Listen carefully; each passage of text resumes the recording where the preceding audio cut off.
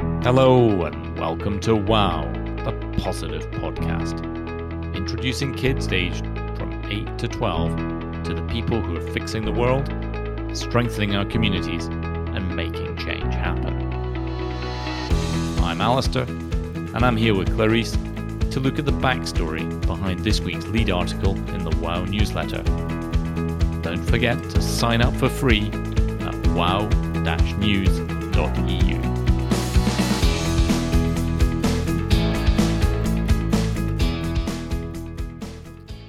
WOW is on the water this week.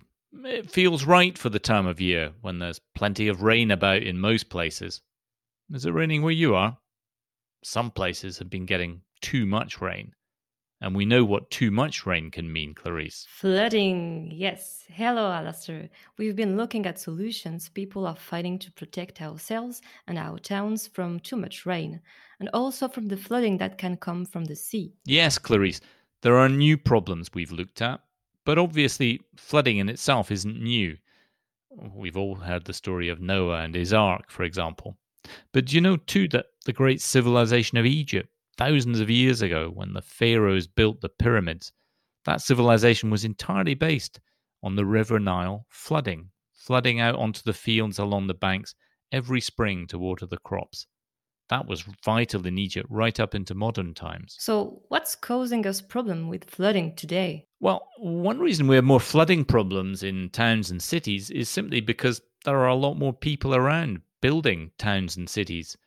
There are just more people living in towns to get flooded. Because people in history have set up a lot of their towns and cities along riverbanks or by the sea, those growing towns are sort of getting into fights with the water that's already there. So, that's the main reason that there's more flooding. It's a part of the problem, Clarice. But scientists also think that we have more flooding now, and we may have to get used to more flooding risks in the future because of global warming. Now, this is happening in two ways.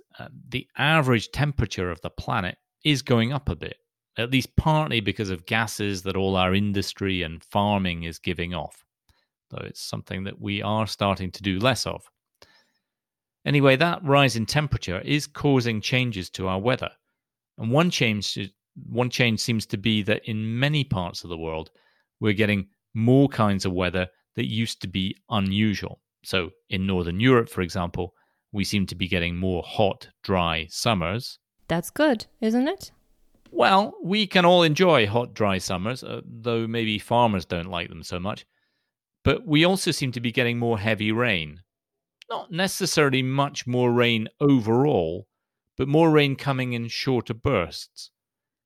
You've maybe heard people saying things like, we've had a month's rain in one day. Well, there were parts of England in the past few weeks where they got 10 centimetres of rain in just 24 hours. Now, that's more than they would normally get over a whole month, even in the winter.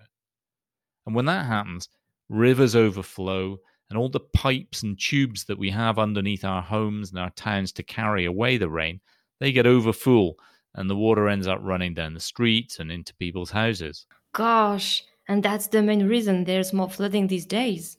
That's certainly part of it, Clarice.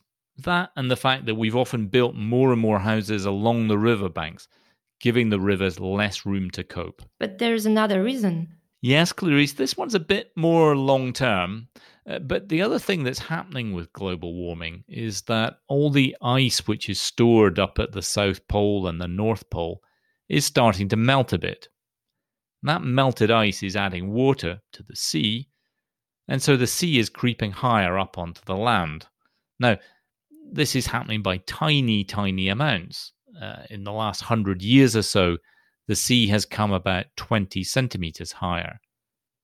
And those kinds of changes have always happened.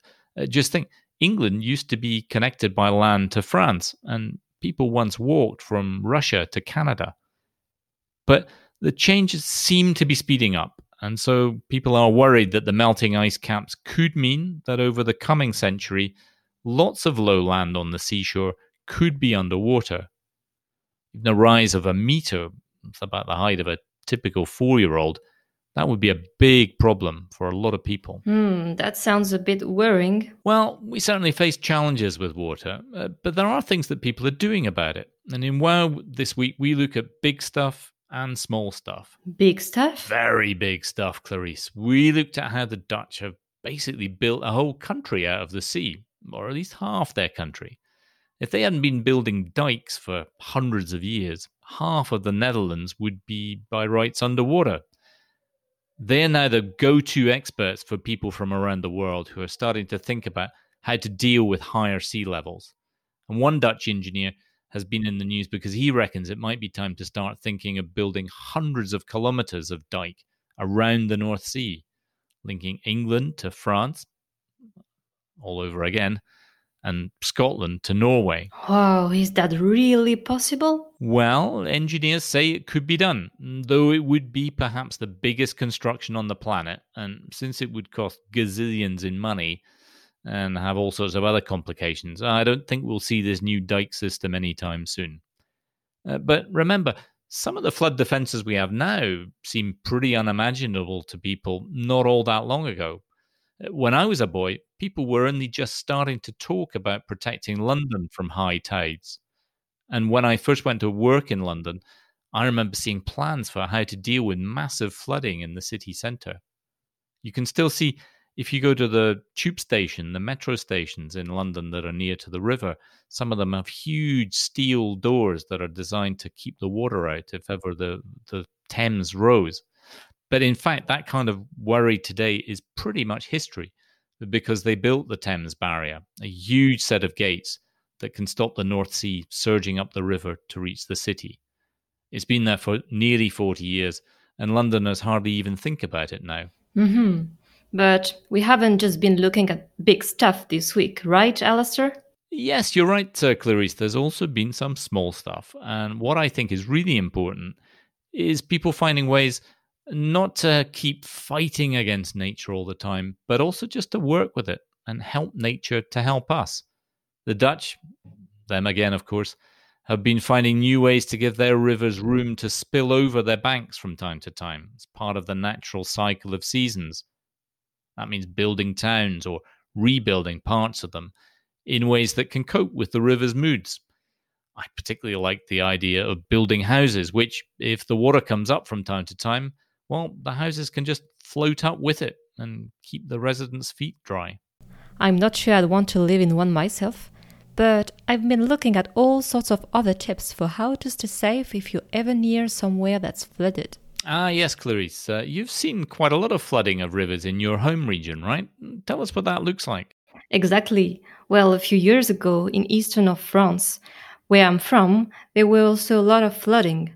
I was so surprised. It was quite unusual for me to see water in town. Well, I was lucky. The water level wasn't that high. People could still easily walk around with rubber boots without any risk. Oh, and I also remember the waterfalls. They looked even more beautiful. With so much water, it becomes bigger.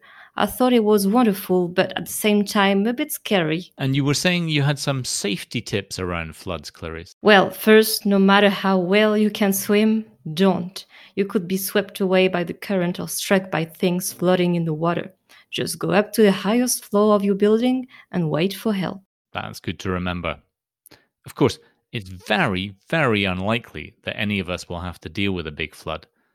Perhaps the most important things, though, that I've learned from this week's research is how we need to think about how we can all do some fairly small things to be part of big impacts and how we can work with nature. Oh, yes, we nearly forgot. The beavers. Yep, those beavers, my favourites. It's been hundreds of years since there were beavers in England, but they've been brought back in some places. As you know, beavers naturally build houses and dams and ponds for themselves along riverbanks. You know what we call a beaver's home? A lodge. That's right. Anyway, all this building by beavers on some rivers has been found to help the rivers cope with the kind of surge in water they get when there's a lot of rain. So, thanks, beavers. And thanks, Clarice, for telling us about dealing with floods. Thank you, Alistair. We'll be back soon with more from WOW, the Positive Podcast. Remember, check out our website at wow-news.eu.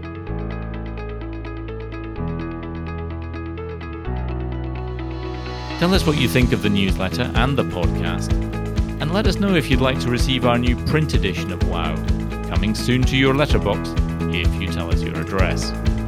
That's it for now. Until next time, stay positive.